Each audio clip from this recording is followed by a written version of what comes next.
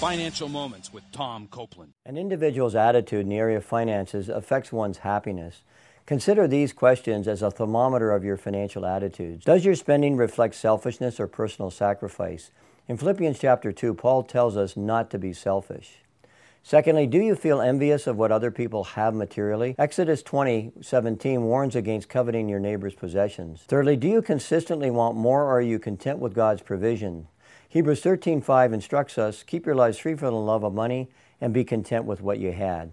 And finally, do you believe that money and material things will bring happiness and peace of mind? In John 14:27, God explained that happiness and peace can only be obtained through a close personal relationship with Jesus Christ. I encourage you to spend quality time with the Lord in prayer, asking God to reveal and help you with any financial attitudes that need to be changed. To learn more, check out CopelandFinancialMinistries.org. Again, CopelandFinancialMinistries.org.